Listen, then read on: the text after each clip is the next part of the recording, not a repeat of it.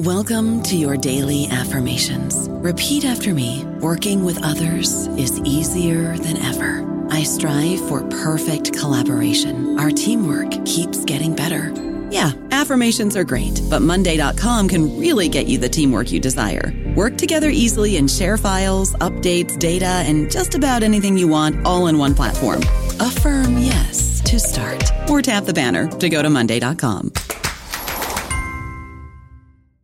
Lucky Land Casino, asking people, what's the weirdest place you've gotten lucky? Lucky? In line at the deli, I guess? Aha, in my dentist's office. More than once, actually. Do I have to say? Yes, you do. In the car before my kids' PTA meeting. Really? Yes. Excuse me, what's the weirdest place you've gotten lucky? I never win and tell. Well, there you have it. You can get lucky anywhere, playing at LuckyLandSlots.com. Play for free right now. Are you feeling lucky? No purchase necessary. Void where prohibited by law. 18+. Terms and conditions apply. See website for details.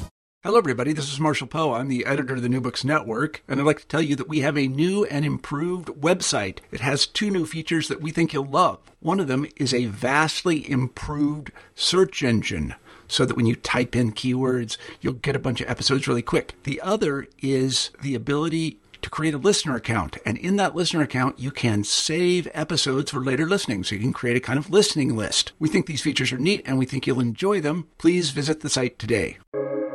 Welcome to the New Books Network. Welcome back to New Books in Political Science, a podcast on the New Books Network.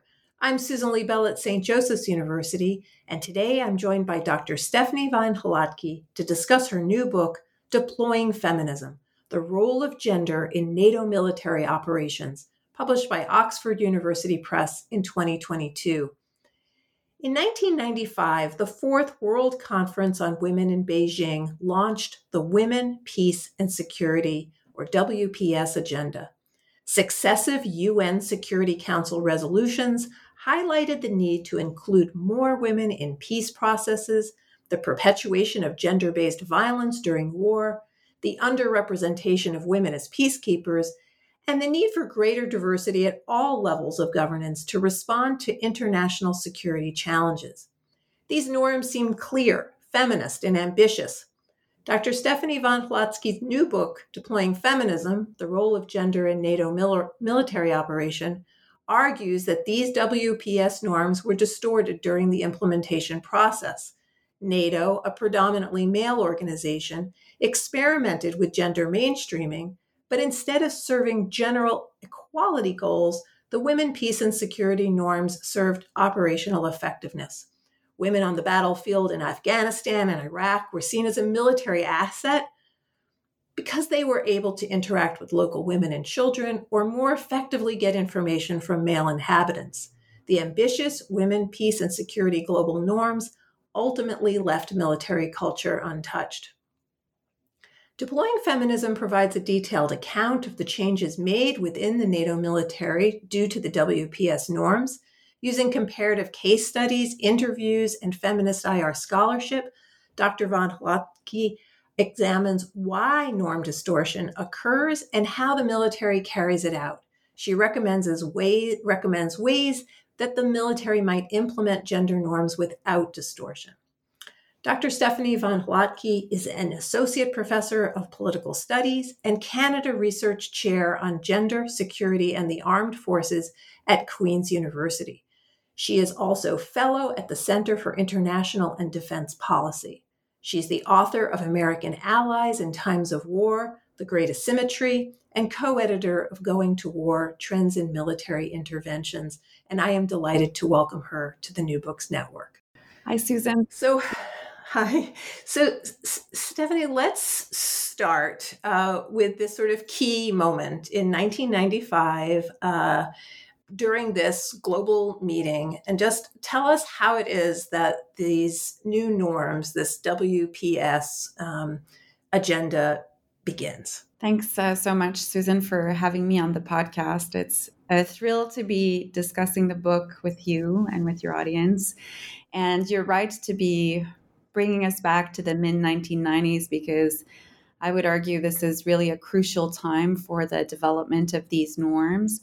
And one of the main reasons for that, as you correctly pointed out, is this UN conference in Beijing that was really meant to focus on women. And as part of those conversations on women's empowerment, there were conversations started about the role of women in international security and the fact that their role and perspectives had been underrepresented, even silenced in those conversations. So that platform was a turning point for the development of norms on women, peace, and security. And then the agenda further crystallized in the year 2000 with the adoption of UN Security Council Resolution 1325. And then from that moment on, you have a series of follow-on resolutions that created a normative agenda. And governments, international organizations latched on to that UN-sanctioned agenda and then adapted it to suit their own purpose. So NATO took a bit of time to get there, but certainly in 2007, NATO adopted its own policy on women, peace, and security to chart forward an implementation plan for that UN-based agenda. Okay, so all of that sounds actually like, in theory, a sort of encouraging trajectory. What did you actually find happened in that process and beyond in terms of where NATO is today? Mm-hmm. No, that's a good question. And I don't want to be all doom and gloom either in this conversation, because I think it's important to recognize that in the broader historical context of NATO's existence, NATO is a military alliance that was founded in 1949. Its experience with something like the Women, Peace, and Security agenda is still very new.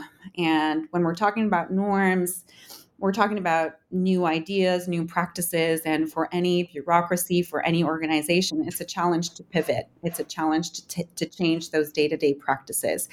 So I want to be realistic also in my assessment of how NATO has implemented women, peace, and security, and provide a bit of nuance for how that's been done as well. So when NATO approached women, peace, and security for the first time, it was around 2007, as I mentioned. And on the military side of the house, there were corresponding military directives, and that took a couple of years to roll those out. So really for NATO, you've got civilian guidance, and then you've got military directives that are all meant to further women, peace, and security norms, the focus on the promotion of gender equality, and understand how that should shape all of NATO's work, from their own internal policies to the way that they carry out military operations and activities in different regions.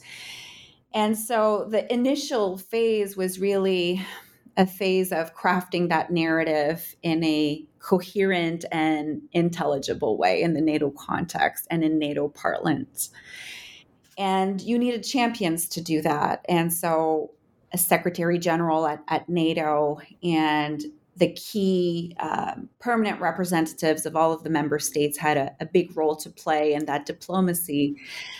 Really core to that period, too, was the relationship that NATO has with its partners. Because what's interesting about the Women, Peace, and Security agenda is that, yes, it's a NATO-based agenda, and member states had a huge hand in shaping that, but they also reached out to their partners. So those who don't have formal membership within NATO, but who are still quite active in terms of participating in NATO activities. And so it was a really large group that took part in this conversation around women, peace, and security at that time. And it gave political and diplomatic momentum to the agenda. For someone who was working on NATO at the time, that's what really piqued my attention, because NATO is a military alliance. The conversations on NATO, and that's reflected in both the scholarly conversations and more the policy-focused conversations, military conversations. They're on military operations, so multinational military operations. They are focused on burden sharing. And of course, those conversations have not disappeared at all, front and center, especially right now. And questions of collective defense and deterrence a lot of conversations around that time about the expansion of the membership of NATO, about the relationship between member states and partnerships, on how to think more broadly about security goals. But women, peace, and security was really not part of those core discussions. So that's what attracted me to write a book about this, is that I was at the time doing interviews at NATO in the headquarters for a project on deterrence and extended nuclear deterrence in particular. And I was noticing these changes, and I was intrigued, because you don't think of a military alliance as the champion you would think of necessarily for pushing forward norms on women, peace, and security, and certainly not using feminist language. And that's what's interesting about the women, peace, and security agenda. It's emerged from feminist activism, but the way it's implemented takes on very different forms, including in the NATO context. So at the time of the adoption of the women, peace, and security policy in 2007, you have very slow beginnings. It's basically putting things in writing, socializing these ideas in the NATO context, really through the political means and the North Atlantic Council, the way that the Secretary General portrays the alliance's work, and then across all the nooks and crannies of the organization, from the international staff to the Supreme Headquarters, Allied Powers Europe in Mons, Belgium, all the way down to the tactical level in military missions. So you can appreciate how complex that work is when you're introducing a new norm and then expecting it to be implemented across that big NATO military machine. So let's stop for a minute, just because you're sort of mentioning your research, and this is probably a good time to help listeners understand how you did this research and what kind of a researcher you are. So you were doing this other project, and you started to sort of hear this and think about this. So to write this book, you did a lot of interviews, you looked at a lot of documents. So talk a little bit about what kind of, and you used a lot of theory. So just talk sort of about the methodology that you use, like how much of this is IR theory, how much of this is interviews, and maybe some of the challenges of doing such interviews. Mm-hmm. Yeah, no, that's a great question. I think a challenge that a lot of people like me face when you want to do interviews in operating environments or with military stakeholders, there are very important considerations that come to mind, both in terms of the ethics by which we're bound, but also negotiating your access to these fields of research. And I'll say that I'm extremely privileged here in my context at Queen's University, because Queen's University happens to be in Kingston, Ontario, where there is a military college, the Royal Military College. There is a large military base. There is an Army Staff College. So there are all these military institutions and networks right here in Kingston that allow me to, get some preliminary feedback on my research, establish contacts in the military realm, and that definitely opens doors. And also improves your military literacy. And I can't stress this point enough, as important as it is to get the literature review right and your research design right in a book like this. When you're out in the field doing interviews and engaging in participant observation with military stakeholders, you need to know rank. You need to know the way that military stakeholders are interacting with civilian stakeholders on the ground and at different levels in the organizations, from the strategic operational to the tactical level. So those relationships that I have in Kingston, for instance, and beyond. In my community, I'm also an honorary lieutenant colonel for a reserve infantry unit. It's helped a lot with that, about getting comfortable with that space, about establishing a network so that, when it comes to doing the interviews and doing the field work, you know the networks really well, you know who to ask, you know the proper channels, and you build a plan around that. It also was immensely useful in terms of the considerations around safety and security. So that was particularly acute for the field work in Iraq. And so being able to do some training for going to what would be called a hazardous environment was also important. And when I think about how we prepare our students, PhD students, or emerging scholars, we have to talk ethics, but we also have to talk about these other safety and security considerations that go together with this kind of work. Pivoting to the theory and the literature, as you mentioned before, I was doing some work on deterrence, and my previous book with Oxford University Press was on American allies in times of war. So I was in a completely different space in terms of theoretical inclination, and the literature was quite realist or neo-realist in IR parlance and international relations language. But for this book, I really needed to dive into the feminist literature in international relations. And what you see in that literature is that the way that women, peace, and security as a topic is approached is through a very critical lens. Yes, there's an acknowledgement of that historical trajectory of strong activism from women's groups and feminist activists, civil society organizations to put women, peace, and security on the agenda. But then the way these norms get interpreted and very hierarchical and masculine context sort of changes the meaning of those norms. And there's this critique you see in the feminist international relations literature that says that the agenda has been militarized and co-opted even by international organizations, by governments, by military institutions. And so acknowledging that, and definitely seeing evidence for that, I was really interested in explaining why and how that's done. And to do that part, you need to draw from other bodies of scholarship like civil military relations. Those civil military interactions are actually really important for the ways that an organization like NATO will interpret norms, the way it will give meaning to those norms, the way those meanings will then translate into day-to-day practices on the military side and more on the policy side. So that body of literature was really important.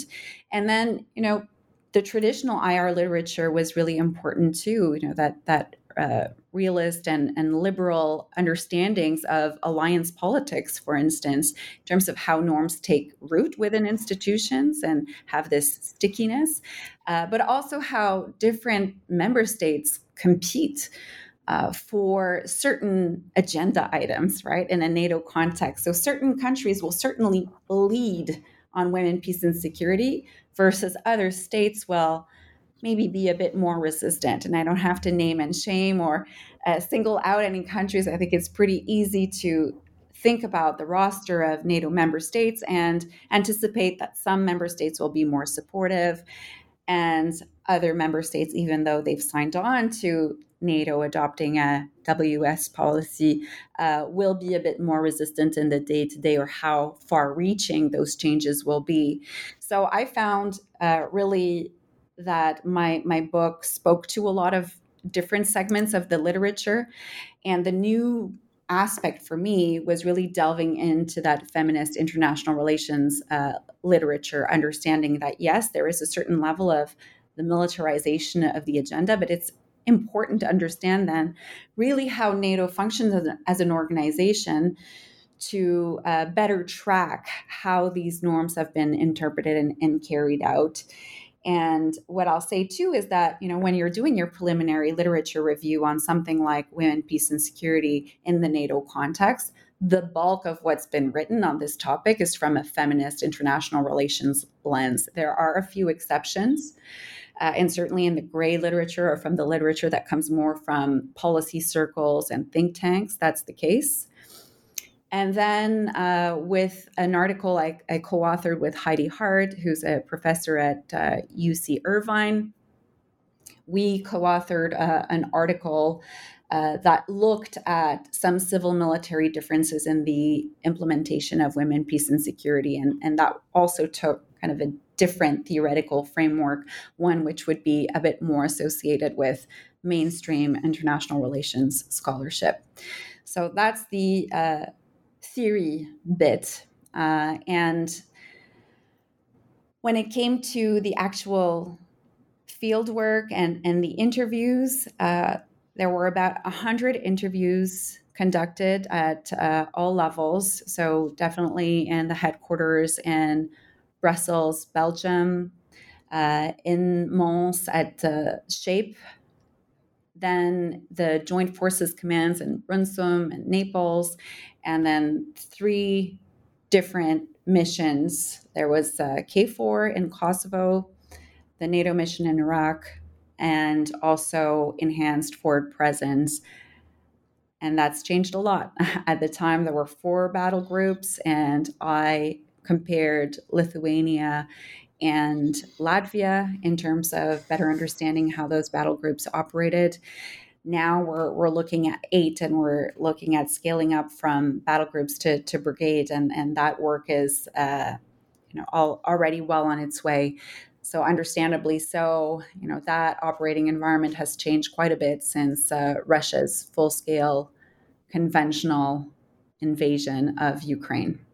So you have this incredible theory lit review in the introduction that gives readers, both who know and who don't know IR literature, a really clear understanding of the way scholars have thought about these intersecting issues. Honestly, I did IR theory as a specialty in grad school, so I'm just pulling from decades old information. I found it so clear. This is really the kind of book that could be assigned to talented undergraduate students, graduate students. A serious reader can get through this. If I can get through it as a political theorist, anyone can.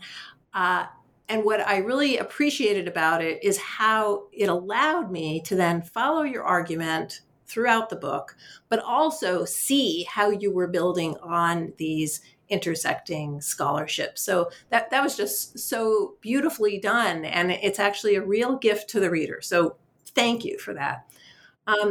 You mentioned that IR feminist theory was had pointed out that how these norms of women, peace, and security had been co-opted. That's the word that you used. And the book focuses on a different term, how norms were distorted. So would you expand just a little bit on how these norms were distorted as NATO attempted to implement them, and also what you mean by norm distortion?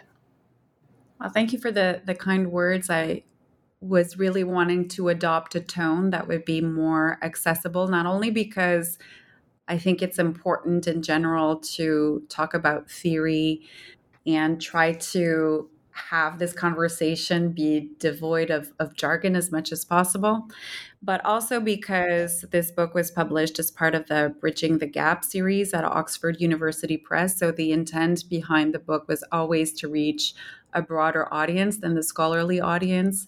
I wanted military practitioners to use the book. If the book could be discussed in the context of work done in military academies, I would be delighted.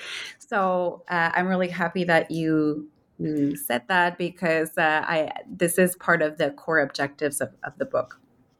And I want to say this is the second book we've done in this Bridging the Gap series. Catherine Harrell did her book, which is Pathways to Incremental Civic Revolution in Egypt and Beyond. And I want to say that was another book, your book too, where I open it and I'm just like, oh, am I going to be able to do this? But in fact, you're right. This series is in fact meant to bridge that kind of gap. And Catherine's book really changed the way I listened to NPR and talked to people and listened to people. And I find the same thing with your book. It's really clarified, a lot for me. So this is a great series, and I'm so glad this book is in it. Anyway, tell us a little bit about this norm distortion and why it's so important.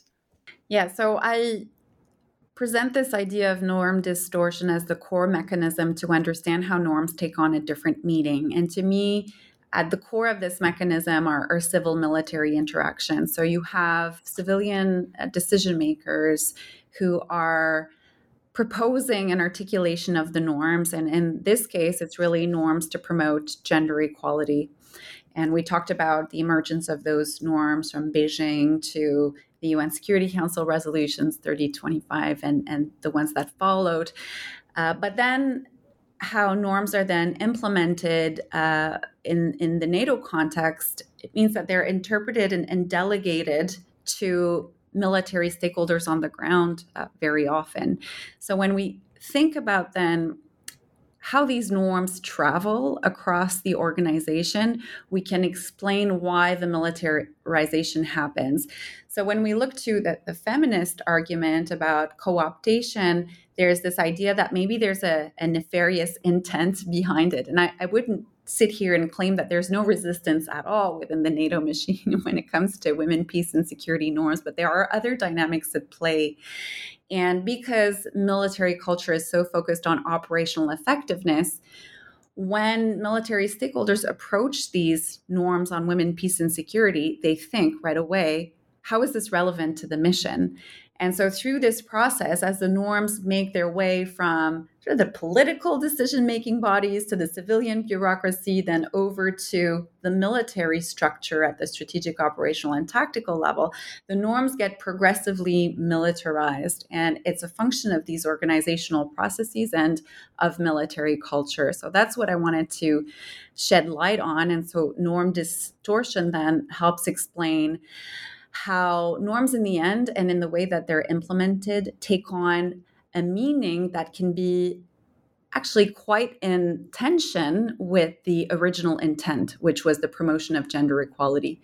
When you have women, peace, and security serving operational effectiveness, and an example of this would be talking to more women on the ground to get better intel, you're serving the mission, but not necessarily gender equality.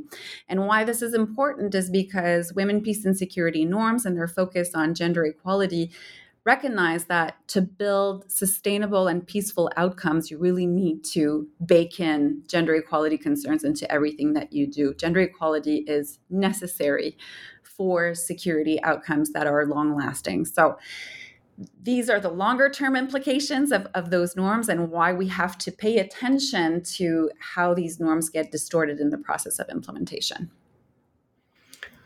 Thank you. No, I as somebody who studies ideas, one of the things I found most interesting about this book is the way in which people sit down and they do agree to principles and they may mean it. But implementing norms, getting people to agree to principles is more than just, sitting in a room and getting the wording right. And I really love the way the book demonstrates that. You mentioned earlier that, the book series is really meant to create conversations and that, you hope that the people who do implement these policies are reading and listening and engaging. And I'm wondering, since the book has published, whether you've had those conversations either privately or publicly, and what kind of a reaction you're getting from the different audiences, the academic, the military, the internal to Canada and, other places as well that may have a very different take. Mm-hmm. Yeah, thank you. Well, I'm going to brag a little here and say that our chief of the defense staff, our CHOD in Canada, read the book, and we had an opportunity to have an exchange on the book, and that was really important for me. And in front of lots of his senior colleagues, he said that this was going to be essential reading for the Canadian Armed Forces. So to me, that was a huge success because it not only meant that the book was speaking to a military audience, but it also signaled a broader commitment on the part of Canadian military leadership to women, peace, and security. So important in this moment. And one thing that is not easy to read about, I think if you were a military stakeholder, is this whole idea of norm distortion, which can appear to be quite critical of the way the military is carrying out the women, peace, and security agenda. And on that point, there have been some more difficult conversations. And I can appreciate that folks who've had the task of being a gender focal point or a gender advisor understand how hard it is to convey the importance of what they do, especially in the context of a mission. And so when they read the book, they can identify, of course, with some of the experiences that are discussed in the book. So I'll give an example here. When gender advisors speak to a commander, because they're special advisors to the commander on women, peace, and security, and on gender considerations in the operating environment, very often what they convey to me is they have about 30 seconds to make the case. And when you have only 30 seconds to make your case on why these considerations are important, the best way to get everyone's attention is to point to operational effectiveness.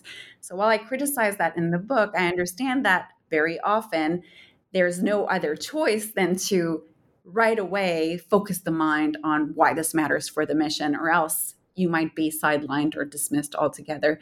So these are friction points, and I know they're there, and I know it's a very difficult job to be a gender focal point or a gender advisor in a military environment. What makes it harder even to do those roles is that they're new and they haven't yet been fully socialized in military contexts. So in addition to having to convey the importance of this work to your colleagues, you have to explain why you're there in the first place. So it's a bit of a double bind for gender focal points and gender advisors, again, especially in operational settings. So I'm very mindful of that. And I still think it's important as academics and scholars to be able to convey the hard truths of how things are implemented and how things need to improve. And so I do think that over time, some of these aspects will improve. The socialization piece, maybe better training for gender advisors and gender focal points. And in a multinational context, also a bit more harmonization across the board, because there's some very uneven experiences with gender advisors and gender focal points when you compare all 31 now member states of NATO.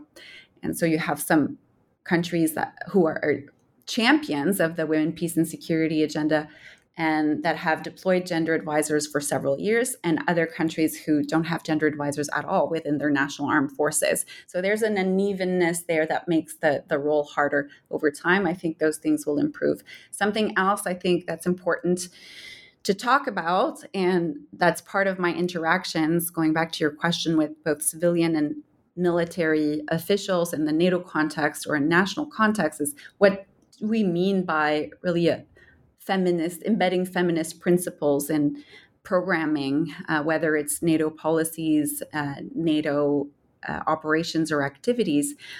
And here, really, it's underscoring the importance of that longer-term equation for regional stability and peace, and how gender equality is so important to achieve that. And that, again, stands in contrast to the way that we think about military operations, about short-term gains in operational effectiveness. And when we think about military rotations, it's a 6-month window. So it's sometimes challenging to think about those longer-term outcomes and why they're so important. And because they're longer-term outcomes, sometimes they're a little bit harder to measure in the short term. And when you're thinking through lines of efforts and how to measure the performance across various outputs and outcomes, it's very difficult to track progress on these gender considerations in the operating environment. So that adds to the challenge. It adds to the complexity of the work, but it still really needs to be emphasized in conversations that we can't lose sight of these overarching goals and why these norms were taken up in the first place in the NATO context and beyond. I don't know about you, but I'm very busy and I don't have a lot of time to cook. That's why I subscribe to Factor. Eating better is easy with Factor's delicious, ready-to-eat meals. Every fresh, never frozen meal is chef-crafted, dietitian approved, and ready to go in just 2 minutes. You'll have over 35 different options to choose from every week, including Calorie Smart, Protein Plus, and Keto. These are 2-minute meals. Factor meals are ready to eat and heat, so there's no prepping, cooking, or cleanup needed. They're flexible for your schedule. Get as much or as little as you need by choosing your meals every week. Factor is the perfect solution if you're looking for fast, premium options with no cooking required. Sign up and save. We've done the math, and this is important. Factor is less expensive than takeout, and every meal is dietitian approved to be nutritious and delicious. Head to factormeals.com/NBN50 and use code NBN50 to get 50% off. That's code NBN50 at factormeals.com/NBN50 to get 50% off. What I really like about the tone of the book is that you balance this very clear critique with a lot of respect for what has to be done. So, if I were military reading it, I think it's very constructive criticism, and it's not lobbing Molotov cocktails over a fence. It's much more trying to engage with the military, assuming the most generous approach and urging it to do otherwise. And the second comment I would have is, as I read the book, I thought, wow, we're asking NATO to do something that it's not clear most domestic systems, most businesses, most civic organizations have done either, which is to embed feminist norms into the fabric of their organizations, their goals, the way they communicate with each other. So this is really a kind of a tall ask, and it's interesting to watch you working through that in the book. This is a really complicated book, and it's got these three huge case studies: Kosovo, the Baltics, and Iraq. And there's no way that we are going to summarize them in a short podcast. But I do want to give you a chance to give people an idea of what these case studies look like, and perhaps pick something that you think really demonstrates the ways in which gender was either tried, feminist norms were tried to integrate, and the issues that were faced on the ground, or how they were distorted. So with full reign to pick whatever you like, what are some examples or an example that you think would be helpful? Oh, thank you for that question. And I'll just circle back quickly to a comment that you made about the expectations we're putting on NATO, and some of the constraints or limitations that we can expect from an organization like NATO in terms of meeting these expectations. And I think about that a lot. And part of me thinks that military culture in many ways is ideally suited for change, because there are such clear standard operating procedures and ways of doing things. And so you change those directives and you'll change the behavior. And certainly in terms of the operational planning process and the types of new considerations now that are being taken into account, we've seen that.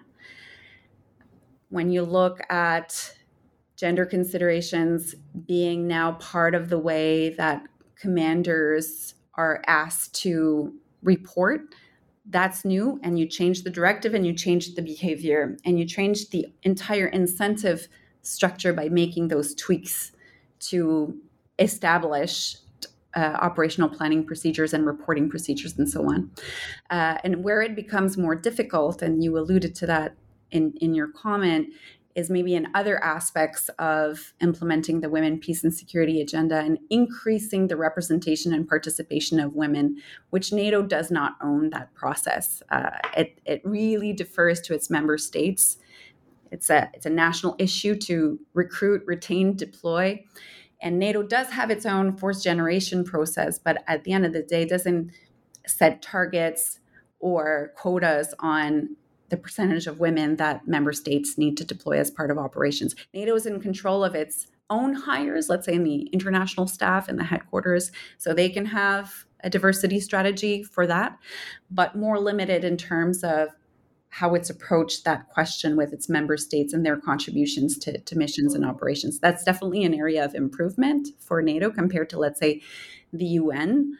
So all this to say, there are some things that are uniquely and ideally suited for change when it comes to the military.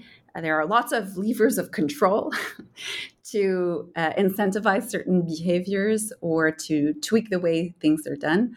But when it comes to the recruitment, retention, deployment of women, there are a lot of constraints when we look at NATO and the pursuit of that particular women, peace, and security goal. Let's go back to the cases then.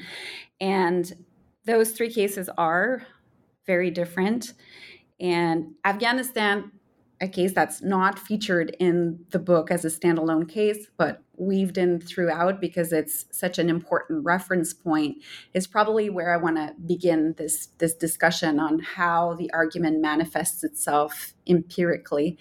And Afghanistan is important, and the earlier phase of the war in Iraq or multinational operations in Iraq, those 2 cases are really important because that's where the military first experimented with the model of female engagement teams, cultural support teams, and the core idea there was that the military needed to deploy more women in those contexts because of cultural and religious reasons on the ground. And so the military, when it had all male patrols, for instance, felt that it had a difficulty to access basically 50% of the population because it wasn't appropriate, let's say, for a male in uniform to be speaking with local women and trying to better understand the operating environment that way. So there was essentially a big part of the operating environment that remained closed to, let's say, all male units. And so commanders recognized the need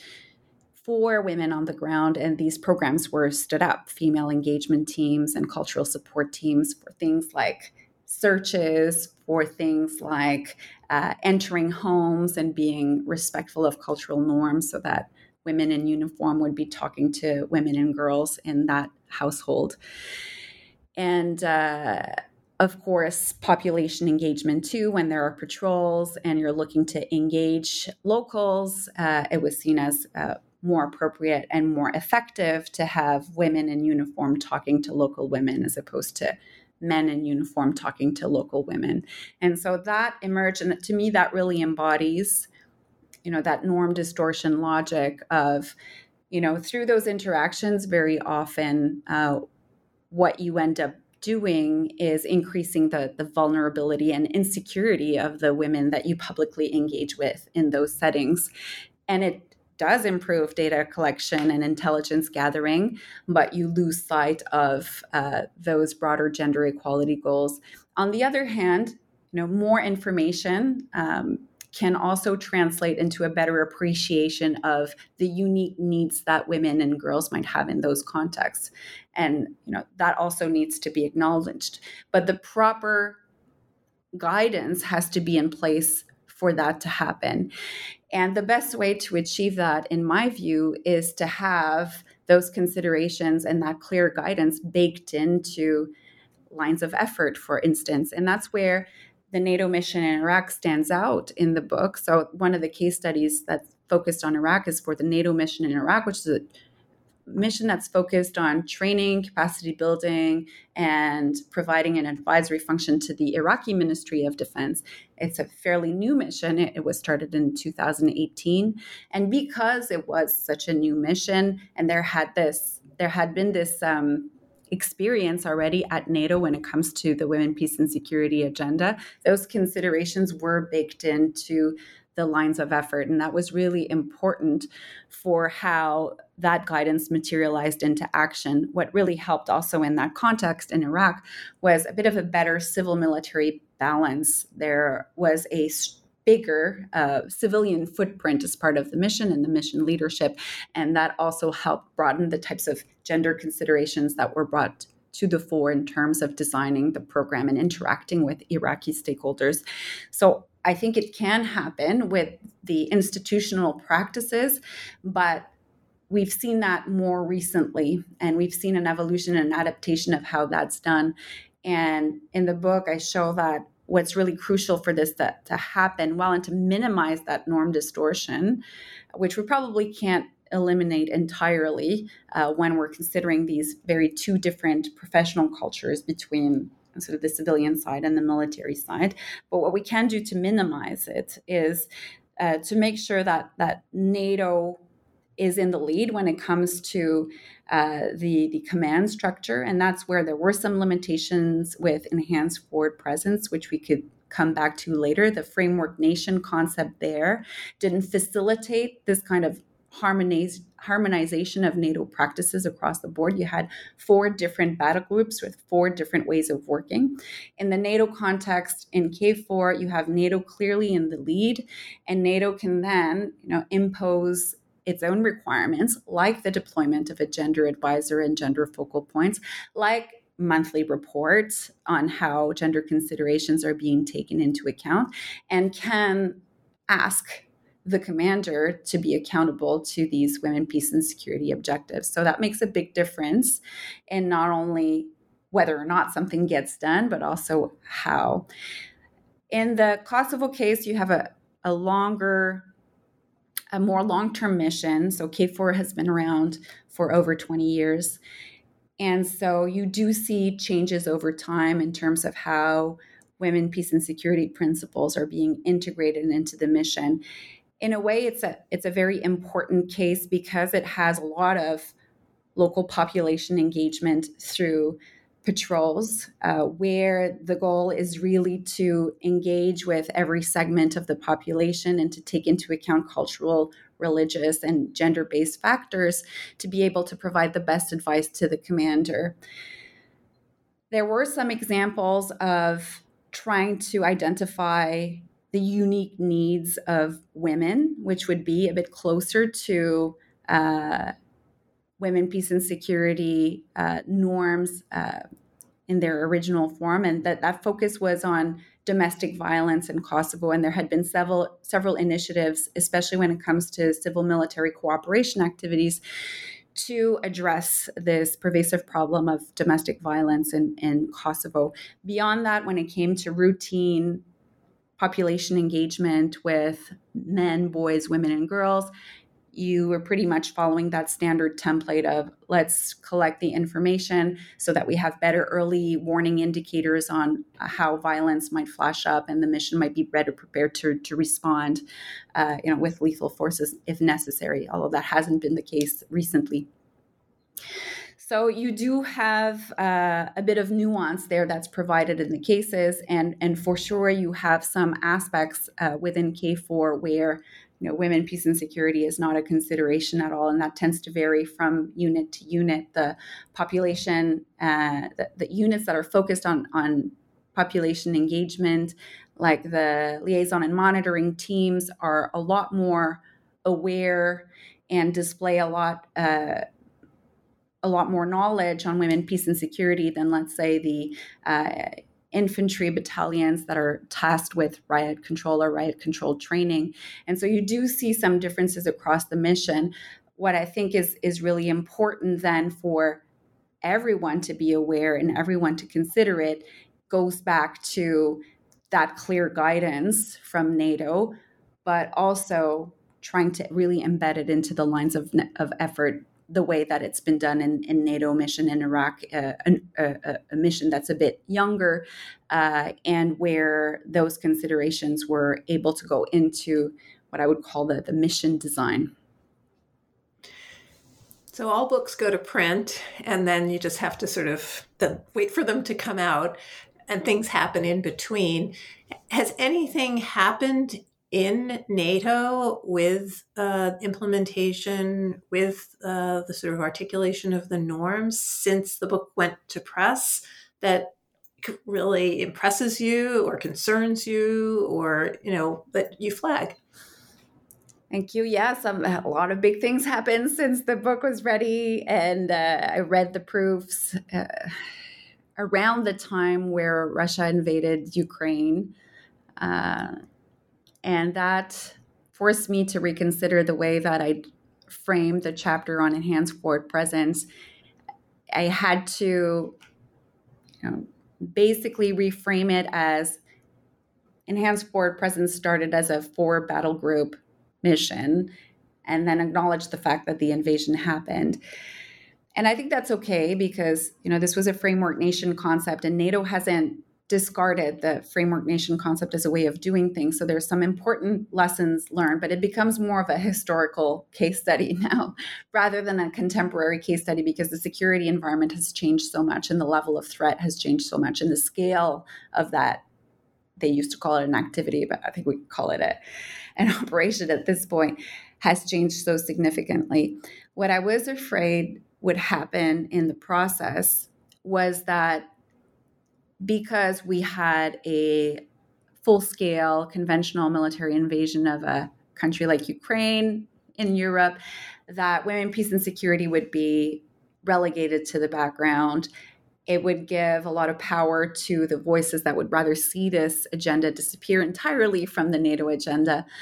But in the more recent interviews that I've conducted, what I've seen is that it's actually empowered gender advisors and gender focal points with a lot of really relevant examples of how Russia's conduct in terms of kidnapping Ukrainian children, in terms of the very different populations that we see in terms of the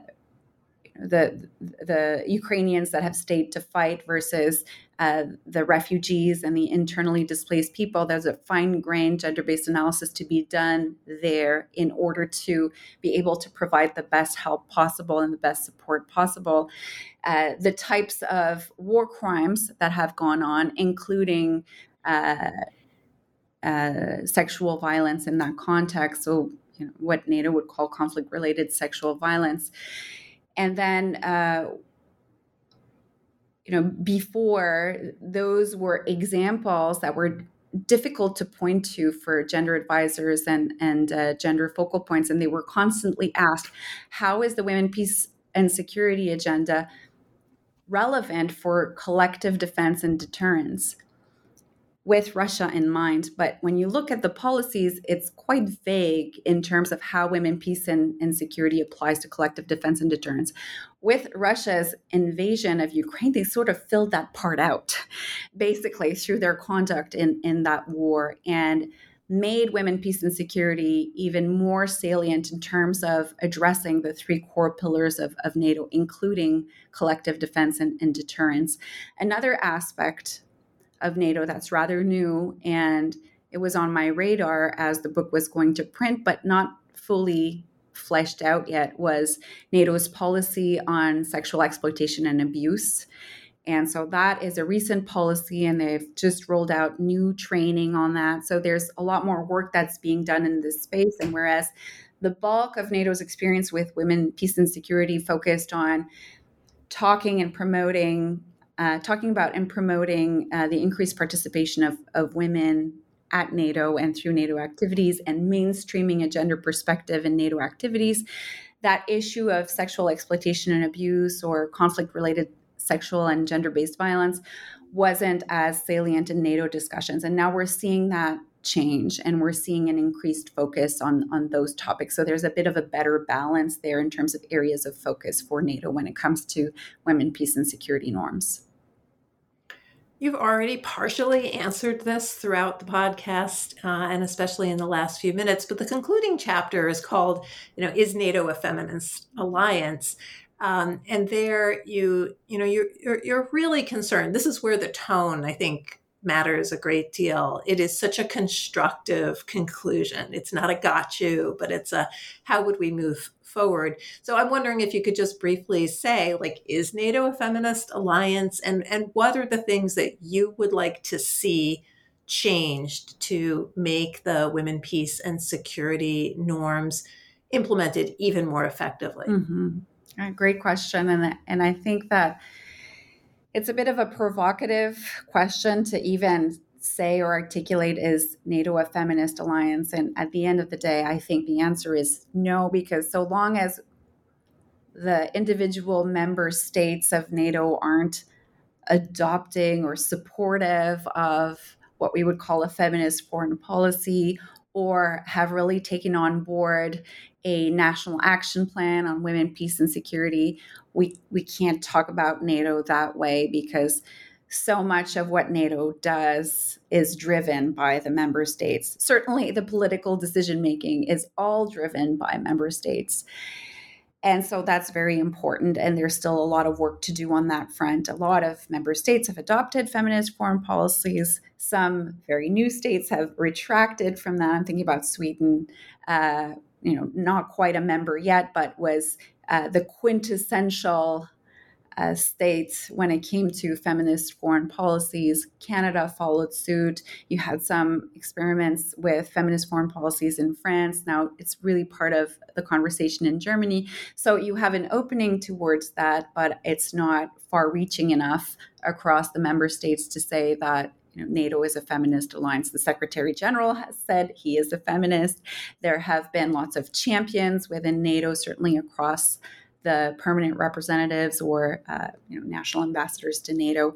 So definitely a lot of momentum. I think having more Nordic states within NATO, that's another recent change, is likely to create a better balance between member states who are champions of the women, peace, and security agenda and states that might actually work to undermine feminist foreign policies or the women, peace, and security agenda more broadly. So I think that equation matters a great deal, the member states and how supportive they might be or not of women, peace, and security goals. So that's definitely an important consideration. Now, within NATO, in terms of leveraging established procedures, I think a lot can be done. That's well within the mandate of the current policy and directives. And it gets a little bit into the weeds in the book, and I don't want to use too much military jargon, but in the fourth generation process of NATO, that's how NATO is able to get troops and military personnel as part of its missions. It asks its member states to contribute military personnel and to deploy troops to its multinational operations. As part of that process, when there's an operational requirement for it that's clearly stated by the commander and supported by the gender advisor, I think it would make sense to say, it's very important to have women deployed on this operation because of X, Y, and Z.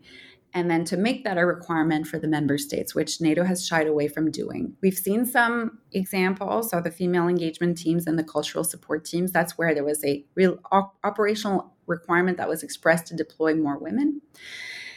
So the same thing could be done with NATO's fourth generation process as part of the combined joint statement of requirements, also to talk about this capability, the importance of gender advisors, gender focal points, the need to deploy more women.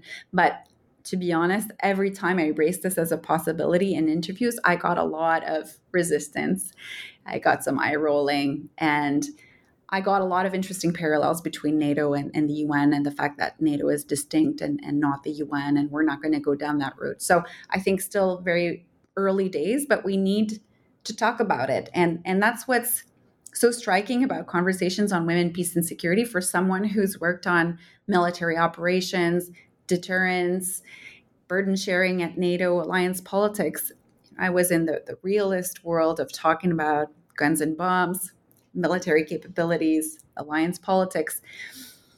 And switching over to talking about gender and women, peace, and security, I noticed just how people put up walls and had emotional responses to the topic.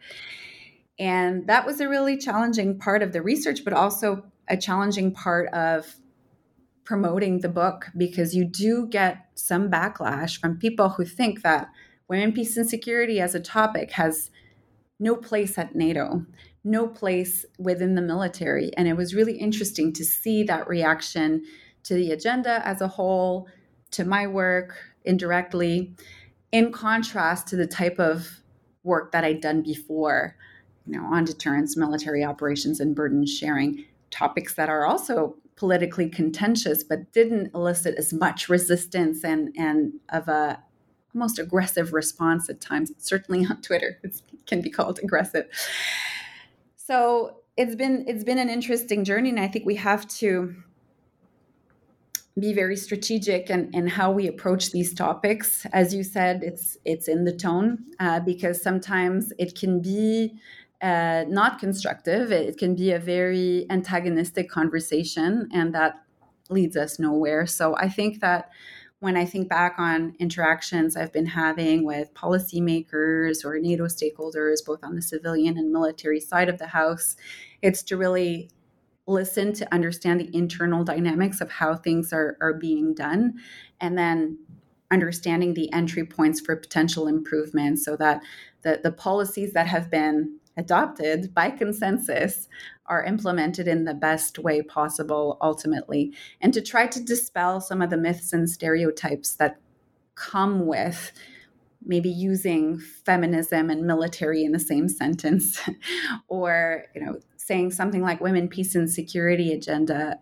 Some people interpreted this as being some kind of employment equity program within NATO. So I think clarifying some of that language, really breaking it down, and reassuring people that women, peace, and security is really about, long-term peace and stability, which ultimately everyone wants, right? So that's what I would say in terms of the last chapter. It was the most challenging chapter to write in many ways, because you are proposing some recommendations, and it's a very fastly evolving context, first of all. You want to be realistic in terms of how you're articulating these recommendations, because you're also addressing that policy and military audience, and you want the advice to be useful. And then I was also thinking about the feminist international relations audience, because I know that the space I'm working with goes against a lot of the principles and values that underpin the feminist project and the feminist international relations argument. So at the end of the day, I thought, I'm going to please no one. I'm not going to please the experts on military affairs, because they're going to wonder why when peace and security agenda has its place in a NATO or a military context, or might not be familiar with the agenda to begin with, and so not interested. And it's not going to please the scholars in feminist international relations either, because I'm asking questions like, is NATO a feminist alliance? So that was my fear as I was writing that, last chapter, that moment of self-doubt. Once the book came out, however, I think that the book was able to bridge those two communities in a way that I'm happy with. And certainly the engagements that I've had both in academic circles and policy circles and military circles have confirmed this. Now I'm taking this show on the road, so we'll see how things are in Europe. I'm going to Paris and Brussels to do some book launches there, so we'll see how it's received. And I'm doing one in the US with RAND very soon as well. So as I encounter new non-Canadian audiences, we'll see if the feedback is consistent with my experiences thus far or quite different. Well, I think sometimes it is a sign of a successful book when nobody is completely happy.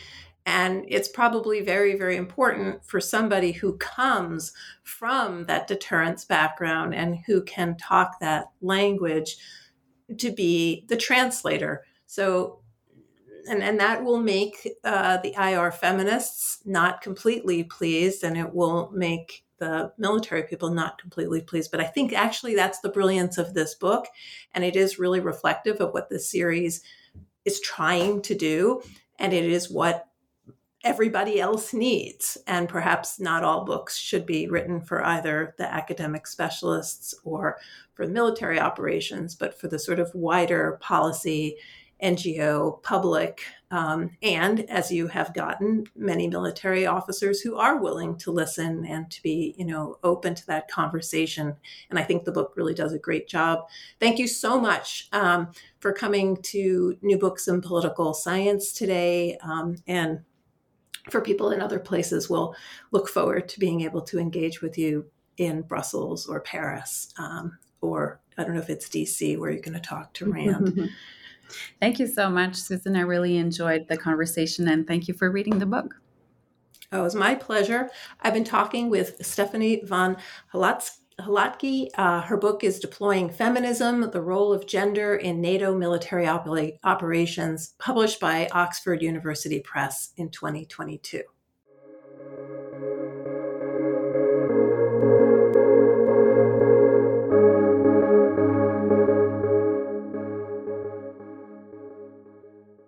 With Lucky Land Slots, you can get lucky just about anywhere. Dearly beloved, we are gathered here today to... Has anyone seen the bride and groom? Sorry, we're here. We were getting lucky in the limo and we lost track of time. No, Lucky Land Casino, with cash prizes that add up quicker than a guest registry. In that case, I pronounce you lucky. Play for free at LuckyLandSlots.com. Daily bonuses are waiting. No purchase necessary. Void where prohibited by law. 18+. Terms and conditions apply. See website for details.